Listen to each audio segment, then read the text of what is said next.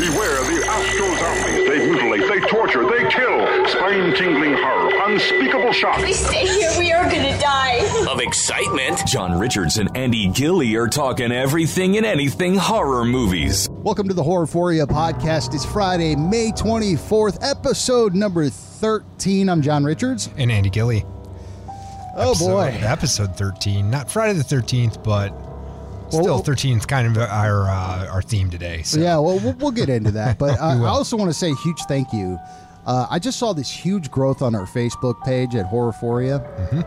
And yeah, we've gotten a lot of likes. We have, I think, almost 500 now. So we're definitely thank you to all those people that have liked our Facebook page, and hopefully you're listening to us on the podcast as well. Absolutely. So I would suggest not only that, go to horrorphoria.com and share it with your friends, especially if you're a horror movie fan. We'd love to get by next week. I know this is a lofty goal, but to get to 1,000 likes on our Facebook page, that'd be a lot of fun. That would be cool. Yeah, go to facebook.com/horrorphoria and you can like the page. We try to keep you up to date on horror movie news, and I posted some other horror related stuff on there. I saw what you put today. Yeah, I thought not that safe was for funny. work. Not safe for work, but it was funny.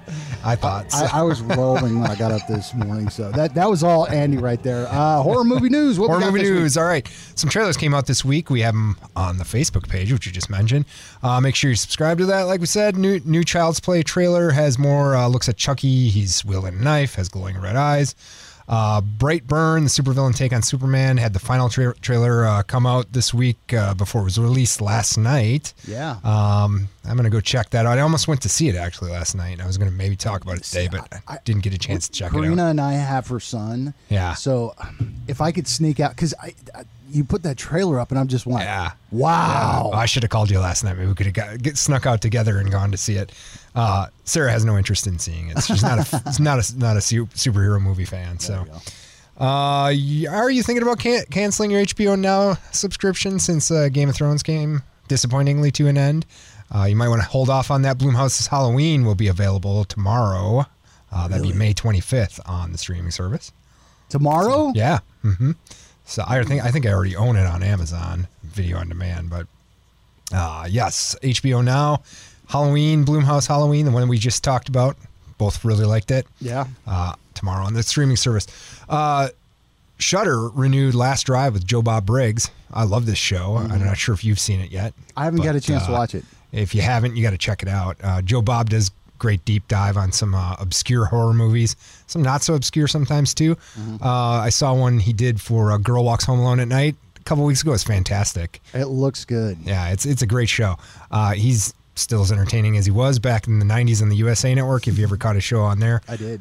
So there'll be more of him on Shudder coming out soon. Brightburn is out, as I said, today. Ma with Octavia Spencer's coming out May 31st. Child's Play June 21st. Annabelle comes out June 26th. And an interesting one called Midsummer is coming out July 3rd. It's about like a pagan cult, kind of a Wicker Man vibe to it. Interesting. Yeah, looks pretty interesting, July 3rd. So that's it for horror movie news. We have some Friday the 13th horror movie-related trivia today. Yeah, I was giving some thought. I mean, it's the 13th, so Friday the 13th, one of the most iconic horror movies ever. Yep, it's the 13th episode, even though it's May 24th. But okay, so I'll preface this question by saying, you know what an adjusted gross is, right? Yeah. Mm-hmm. That they'll consider what the ticket sales were back in the day to what they are today. So it's adjusted gross of what the movie would have looked like. So my question is, what is the highest grossing Friday the 13th movie ever? Let's see.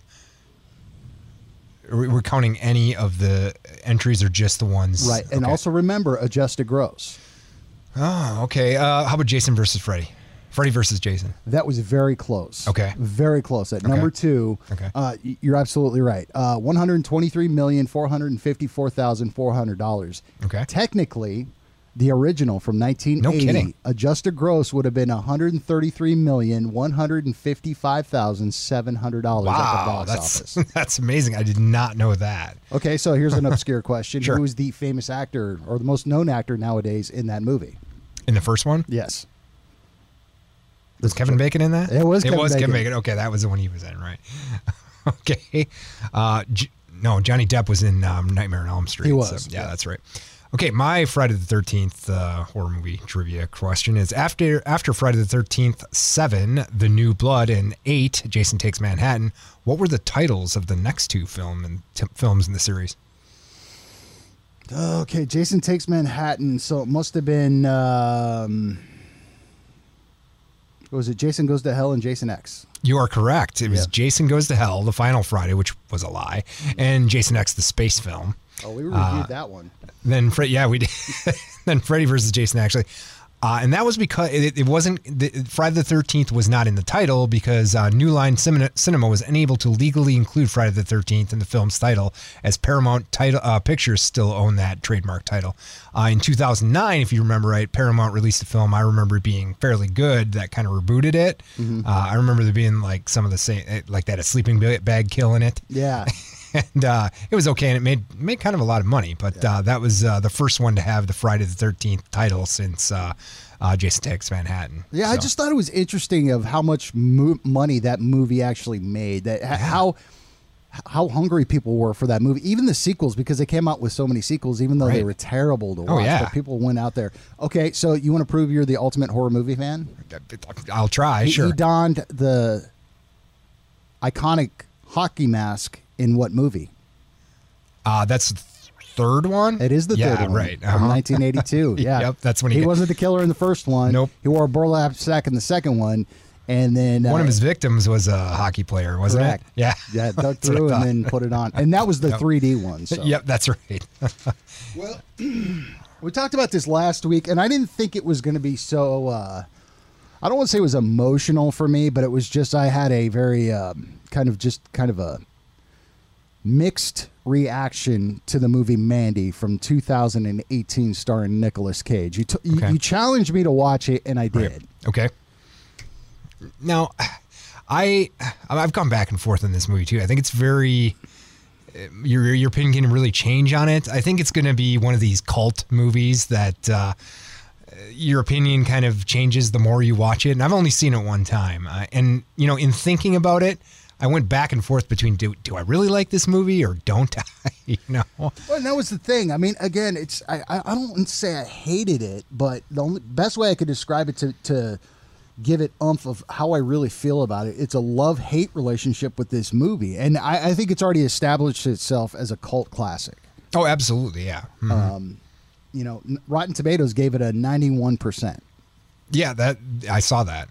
They loved it. And a lot of people love this movie, and I don't get it. I felt that kind of felt like the first time I saw Napoleon Dynamite. I felt like I was watching like an inside joke that I didn't get, and I kind of feel the same way about Mandy. It's like I'm not understanding what's so great about this movie in some ways. It's funny you say that because maybe if I watch it again, maybe it's just one of those things that I miss something. Well, and that's kind of my thought is that.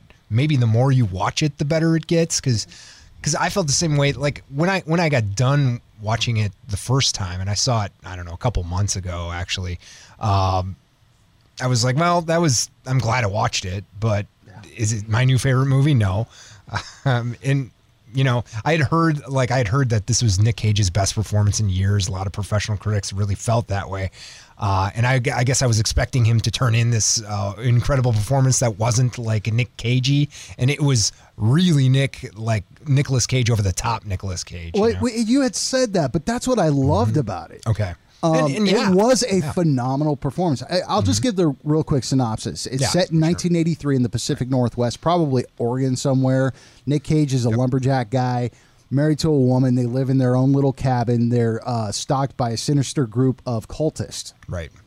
And it goes from there. It's a revenge film, like you said. And we can get more into this. I would suggest... spoiler alert. Oh, yeah. Right. Pause the podcast right now because we're going to get really into this film. Right. Again, there's a lot of great things to it. Exactly. I think it does a lot of interesting things. Mm-hmm. And there's two parts of this movie. I think the beginning is very different than the ending, or the second half, I should say, the second act, whatever you want to say. Right. And it's kind of split in two by this commercial that we were talking about, the Cheddar Goblin commercial. Once the Cheddar Goblin commercial comes on, it kind of turns into this different kind of revenge film. I think it's very different feeling to it. So yeah, I'll tell you this is just starting out in the beginning. I love the fact that they kind of used the formula that Stranger Things does, where it's set in the 80s, right?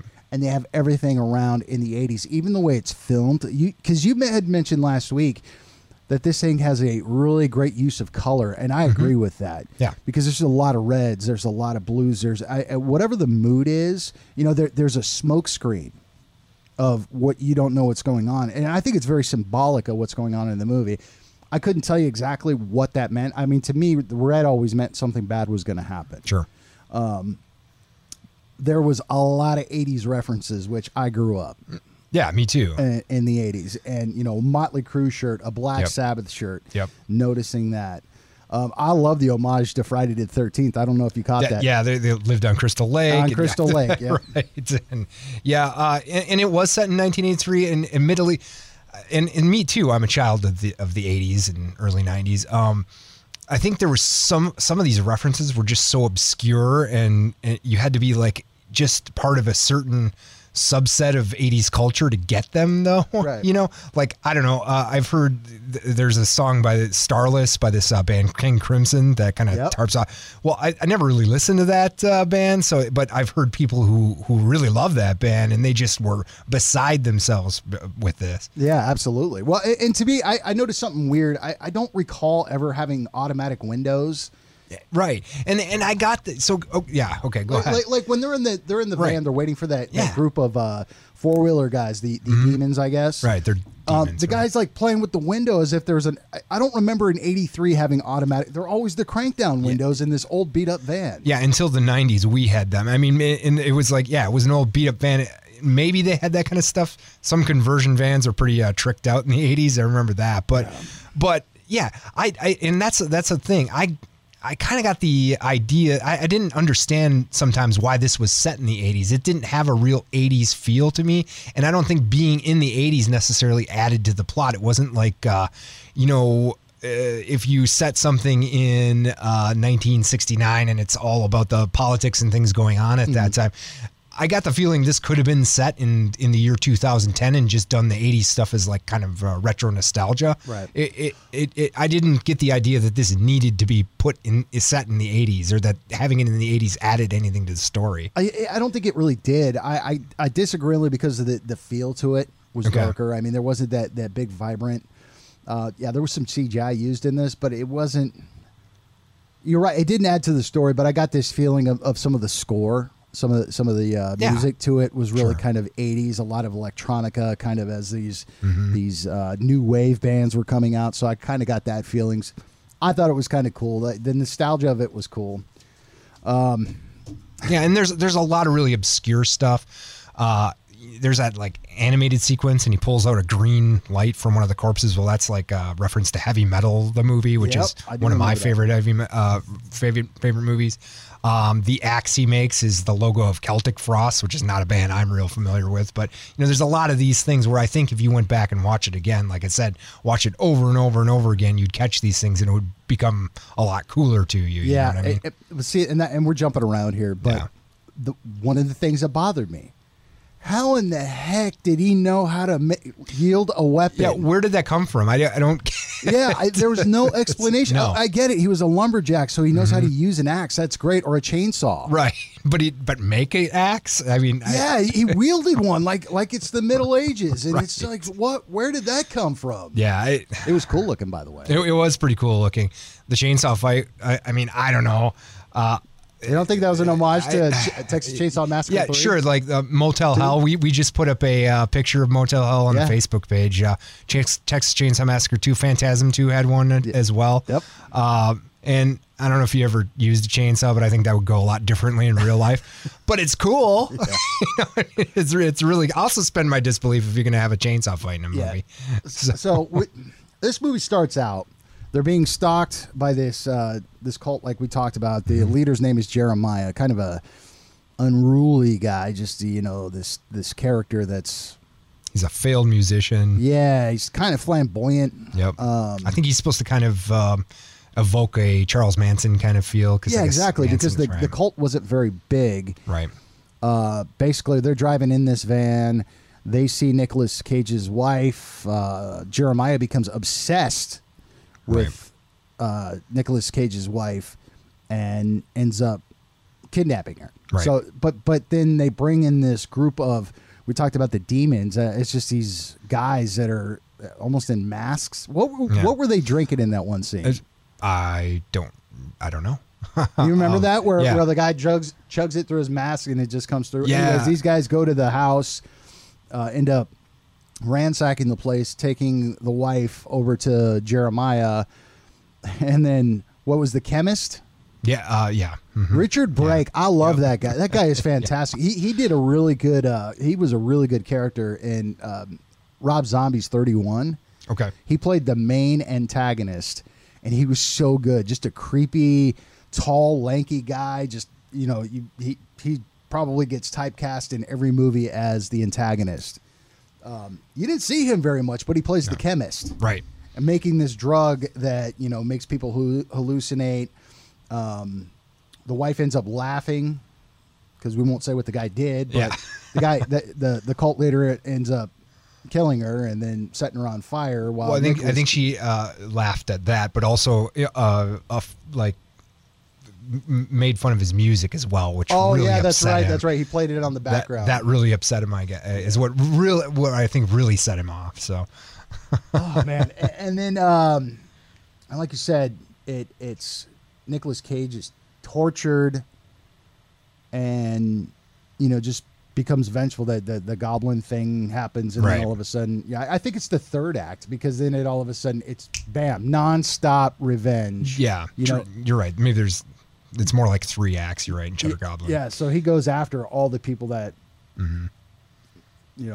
led up to the murder of his wife, including these demon guys. So here was my problem with it: is these guys were almost like paid help, but demonic. Yeah, I got the idea they were summoned to demons. Is that that's right? What I thought, but they lived in this crappy house, and then all of a sudden he got captured by him. He has his hand nailed, and he gets his hands out of the chains, and these guys are nothing. I mean, it was like they put up no kind of fight. There was nothing that happened. Like for me, Nicolas Cage's character was awesome because it would happen to anybody. If something happened to your wife or your significant other, and that you had to watch that, right, you would either shut everybody out, or you would become revengeful, just like he is. Right. And you're right. It's Nicolas Cage at 11. Yeah. Nicolas Cage at the most extreme you've ever seen him, but you understood why. And I thought it was a brilliant performance because he went through every range of emotion with no care in the world, and I thought it was great. Oh, I think it absolutely worked to his style perfectly, and it did. Like that scene after he got out, which you're talking about, it works. His whole overacting kind of thing that he does, it really worked in that scene. And the whole thing kind of worked to him, where we talked about The Wicker Man before. I think it ruined it. It works in this film, and I think it works also because of the way the director, what's the guy's name again? Panos Cosmatos, I think is his name. I think the way the director does all of this stuff with color and all of that kind of thing, if it was just Nicolas Cage doing that in and it wasn't, the cinematography and everything wasn't right, I don't think it would work as well either. So I think Panos Cosmatos really kind of helps him with the kind of picture he paints in this movie. Yeah, I see that. I see the cinematography really helping, but it's just his character went somewhere. You saw where this was going. Right. The revenge scenes were actually pretty cool, but then you look back and you're just like, why is there no fight? And it's like, okay, so you get this cult leader. Well, I'm just going to jump to the end. Sorry. Yeah, go ahead. I'm going to jump to the end of the cult leader because Nicolas Cage finds where the house is. He ends up finding them again, mows through everybody, including the right-hand man.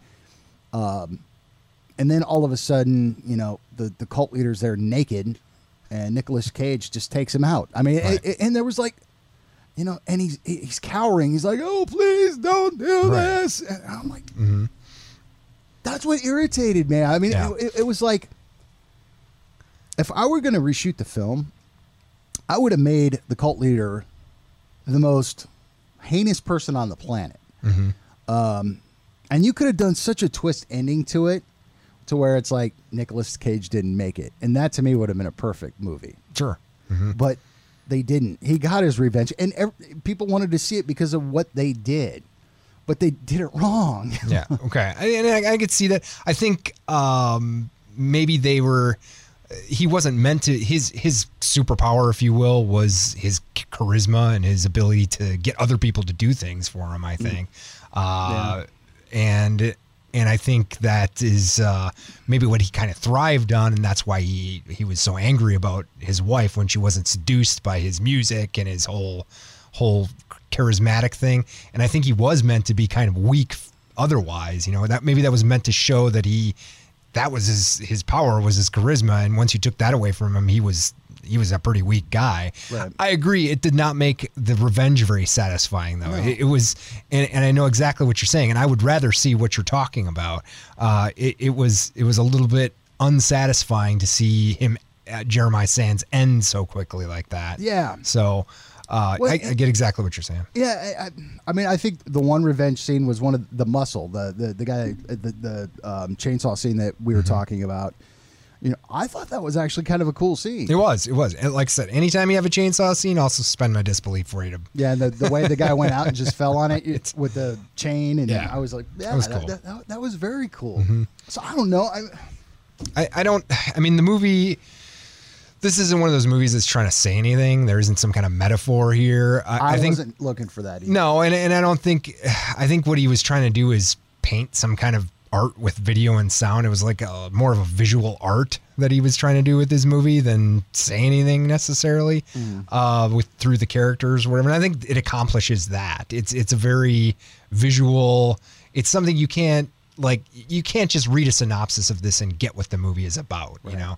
You need to actually see what the director did here, how Nicolas Cage acts in this movie. It's very much a film. It's not like you could take and novelize this and get anything out of it. It's not the greatest story, and it's what the art of the movie is. I think is the way it's directed and the acting and the whole visual representation of everything in this movie. Yeah.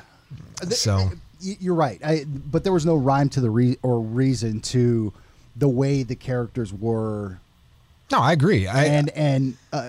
Except Nicolas Cage. I'll say this: the way it sets up is brilliant, because it is that slow burn. You get to know the characters. I mean, you don't get to know a lot.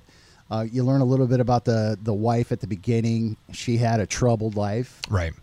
They're living out there in complete obscurity, and he's just, he's a blue collar lumberjack, and she's at home. You don't necessarily know what she does, but it's like you get that. And then they're terrorized by this cult for no reason except that Jeremiah has an asphyxiation for her. Right. And then all of a sudden it's like, okay, well, I'm going to kidnap her. She's going to become part of me and become one of us. One of us.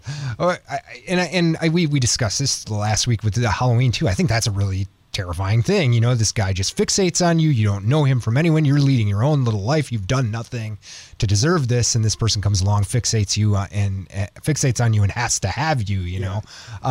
I think that's a really effective thing, and that's kind of what the story of Halloween changed to with the reboot. Once they threw out all the other movies and the stuff that they said, and I think I like that. I really did like that, but I think as a whole. Again, maybe I watched this movie 5-6 more times, and in 10 years I have a totally different opinion of it. But just watching it one time and getting what I did out of it, it's I vacillate between, did I really like this, or did I just like what they were doing in this scene? And and funny behind the scenes thing is, as soon as I watched it, and I had a few adult beverages while I was watching it, I got mad. Because. Again, I started this off by, it was a love-hate thing, and I got onto Facebook and I tagged Andy in it, and Andy goes, "Uh-oh, what's going on? Right. What do I have to expect for?" And that's what it is. I mean, to me, there was some really good things that I loved about it, and I really enjoyed. Yeah. But then there are things that I really got angry with. It's just why, Right. You know, No. it's not. They could have they could have gone some direction, but they didn't. Right. And it's No, just- I agree with you. And You're doing I it on think purpose. I don't remember what I said about this last week when I think I said, "Oh, I really liked it." I think I changed my mind. I don't know that when I thought about it, I didn't really like it. I remember being done with it and being like, well, that was worth a watch. I'm glad I watched it. And again, it's not my favorite movie. It's very very unsatisfying with the revenge part of it at the end. But I think it's something to watch, and it's something to have witnessed. And I'm glad that I checked it out. I think there's things in here that are very different, and it's something to see. You're gonna find this hard to believe, but I agree. Okay. I agree. People need to watch this. Yeah, exactly. And that was my point. I wasn't trying to tell you it's my new favorite movie. No. But it's, you need to watch this, you need to witness this to see what's going on. I don't know. Yeah, if you haven't watched it yet, I'm with Andy on this of watch it. You'll see some really cool things, especially if you're a child of the 80s. Yeah. I was born in 76. In 80, I was 4. So I spent my childhood in the 80s. So the things I saw were great. The score of it, to me, was brilliant. Yeah. And the use of color, I mean, it's like Suspiria is a 70s movie, but Yeah. I love the way the vibrant colors. Yeah, I think exactly. It really does use color in the same way Suspiria did. It's very vibrant and that adds to it. So. It represents what's going to happen. It's very, very foreshadowing of what's going to happen or what's going on at the moment. I think it's great. I think the acting was good, but it was just the characters, to me, didn't go anywhere. And I know exactly like, what you're saying. Yeah. Why? I mean, are you doing this to piss me off? I didn't get it. I didn't Right. understand why. I could go on this for forever. We're at 27 minutes, and I just did the biggest rant of my life. What would you give it? All right. I think I gave it 2.5 stars. The visuals were really amazing. I am getting a little sick of 80s nostalgia. I'm a little bit older than you, but so I'm a child of the 80s as well. But this had some really obscure stuff in it, and it's like, all right, enough with the 80s nostalgia now. Well, just think about it. Another 10 years, nostalgia is going to be the 90s. In the 90s, we're gonna have to deal with like Vanilla Ice and stuff, right? I almost gave it a 1.5, but Really? Okay. I'm going to give it a 2. I think that's fair, man. I know where you're coming from here. I give it a 2. I give it a 2.5 because I think it is very, very different here. What Panos Cosmatos did here was not. It's not like anything else you'll ever see, and you have to see it. I mean, I would, like I said, I would recommend that you see it. I don't know that you're going to like it, but it's something to see. It's a spectacle to see. So, And I'm surprised we did a whole show about this, only because, but I think it'll invoke something in you. I agree. Whether you really, really liked it or you really, really didn't like it. Right. Like for Andy, he's torn just like I am. It's just like there were things I liked. There were things I didn't like. So give it a watch if you're listening to this, and then comment back with how you felt about it. Did it invoke? Was it just like eh? But you got to sit through the whole thing. Seriously. You do. It starts off really slow. Halfway through, it picks up, and then all of a sudden, the revenge happens, and it's bam! It's non-stop with that. Right. So, that's an exciting part of it. So, again, if you're listening to this, please comment on our Facebook page and let us know what you thought. Did it invoke that kind of emotion? What score would you give it? Absolutely. I'd be real interested to hear what other people think of this thing. So absolutely. So we talked about at the beginning of this is how many people have liked our Facebook page, which we appreciate. Yes. So share it with your friends. Continue to Right. do it. We're not going to set the goal of having 1,000 by next week, but that would be cool if we did. Right. But you did some research on some of these people. Yeah, that so are liking I'm it. looking at some of the people who are our fans, and you guys looks like some real hardcore MFs, I guess. So, and we've talked about this before. John and I are not real huge fans of like what we call torture porns. Right. at one time I was, and I think, and we've said it before, we do our listeners a disservice if we don't review these films and look at them from a fan kind of perspective. So I kind of went back in my mindset. When I was a teenager, I just want to watch the most hardcore stuff, Right. These movies really had an impact on me. Occasionally you'll mention a movie like that I saw in like the theater, like the reboot of Nightmare on Elm Street. I can't remember one scene in that movie, Yeah. The one with what was his name? Jackie Haley or whatever is Freddy. Earl Haley. Yeah, Jack Earl Haley is Freddy. I don't remember one scene in it. I saw that like in the theater about 9 years ago. I don't remember any of it. I can remember every single scene of Faces of Death, every minutia of that movie, and I can guarantee I haven't seen the movie for 30 years. These movies have an impact, and I also remember every excruciating second of 1979's "I Spit on Your Grave." Oh yeah. So those are the types of movies we're talking about. Yeah, exactly, and this is what we're talking about, like.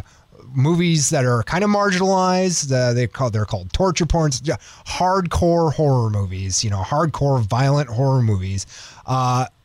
So one of the things I did, and I know a lot of you are fans of it out there, actually, I had to order it because I guess no streaming service wants this thing on their network. The most infamous horror movie I've ever heard of, called A Serbian Film. I've heard about it. I know the plot. Don't want to watch it. Yep. I had to get it on DVD to get the full uncut version of it. The Blu-ray wasn't quite full uncut. It's a 2010 movie, widely known as the most awful film ever in terms of torture and violence. And I also watched Martyrs, which is a 2008 French film, which we both saw. I like it. I liked it too. Brutal in a very different way than Serbian Film. I'm going to surprise you, and I'm not going to, I've been listening to a lot of other podcasts about movies, and some of them, like when they're talking about a Serbian film, it's a bunch of bros just saying, this is awful. Don't watch this movie. It's terrible. An actual quote that I heard on a podcast about a Serbian film, a guy said, if you like this film, you're an a-hole, What? And so basically what they're saying on some of these podcasts, and these are younger people, the younger than you and I, they're saying that it really, what they're saying is that it should be banned. No one should watch this movie. If you watch this movie, you're a deviant, And what's happened is that this film is completely disregarded because of some very aberrant material in the movie, that people can't get past. Right. So go ahead. Here's what I'll say is that Andy has said this on numerous occasions, is that you're not deprived if you watch this movie. Right. You're not a deprived person. Yeah. You may be curious about it. Right. For me, I know the synopsis of this movie. Mm-hmm. I will never watch it in my life. And that's fine, And I will never discourage anybody from seeing it. Because for me, it's like, hey, I've seen movies like this. So it's not my cup of tea. It's not my favorite. So I'm not going to seek out. There might be one night I have a few beers and go, you know what? Hey, a Serbian film's on. I'll watch it and regret every minute of it. I don't think a Serbian film's going to just be on. Well, you have to hunt for this thing. And there you go. So I'm good. But I think, what happens is there's some scenes, some very aberrant material in there. And like one guy basically admitted that he had his hands over his eyes after a certain scene. And he completely, when he tried to review the next scene in the movie, he completely misunderstood what was even going on because he was just obviously in such a state of shock from what happened that he couldn't pay attention to the movie anymore. Well, and I don't know that I'm not sure if anyone really enjoys a film like this. I think there are things that you can find interesting about these movies. But the point is that what I'm trying to say is that just because you find these interesting or even enjoy them doesn't mean that you endorse this aberrant material that's going on in here. Exactly. I mean, it doesn't mean I don't endorse serial killers or stalking and scalping women, but I like Maniac. And that's a pretty aberrant movie. So I think, what a lot of people say is that these films have no value, and I disagree with that. I think there are value there's a lot of value in both films, and I'll tell you why next week. So we're not just going to dismiss them. We're going to talk about them. We're going to give them a fair shot. We're going to talk about what they did well. And, these are both horror movies. There's some stuff that they don't do so great as well. That's always kind of the way. But I want fans of these films to know that they can expect us to view these things objectively and have a real discussion that doesn't insult them when we talk about them. Well, I think you're right. Is that we're not going to get into too much detail because some of the stuff is very kind of offensive. It's absolutely, yeah. But we'll find, what they did wrong, what they did right, not necessarily go into detail of what they did. Yeah. So that's what we'll do. You know what? 100% fan appreciation. So that's Absolutely. I think that's what we're going to do for next episode. Episode number 14 is those hardcore horror movie fans of the most shocking movies. And I was one of them at one time, and I'll tell you what kind of next week I'll tell you what kind of got me out of that and why I started watching other things.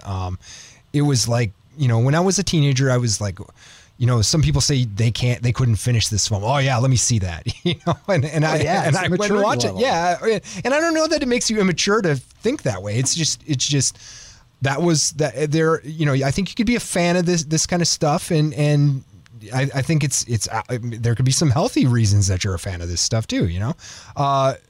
I think that neither of these are 5-star films, but I think you'll be surprised what I give a Serbian film. Yeah, and we're gonna hit a couple more, so make sure you tune in to episode number 14 of the Horrorphoria podcast. And absolutely, and then I want to remind everybody to give us their suggestions for episode 20. That's right. We were looking for the films you want us to review. We're gonna do.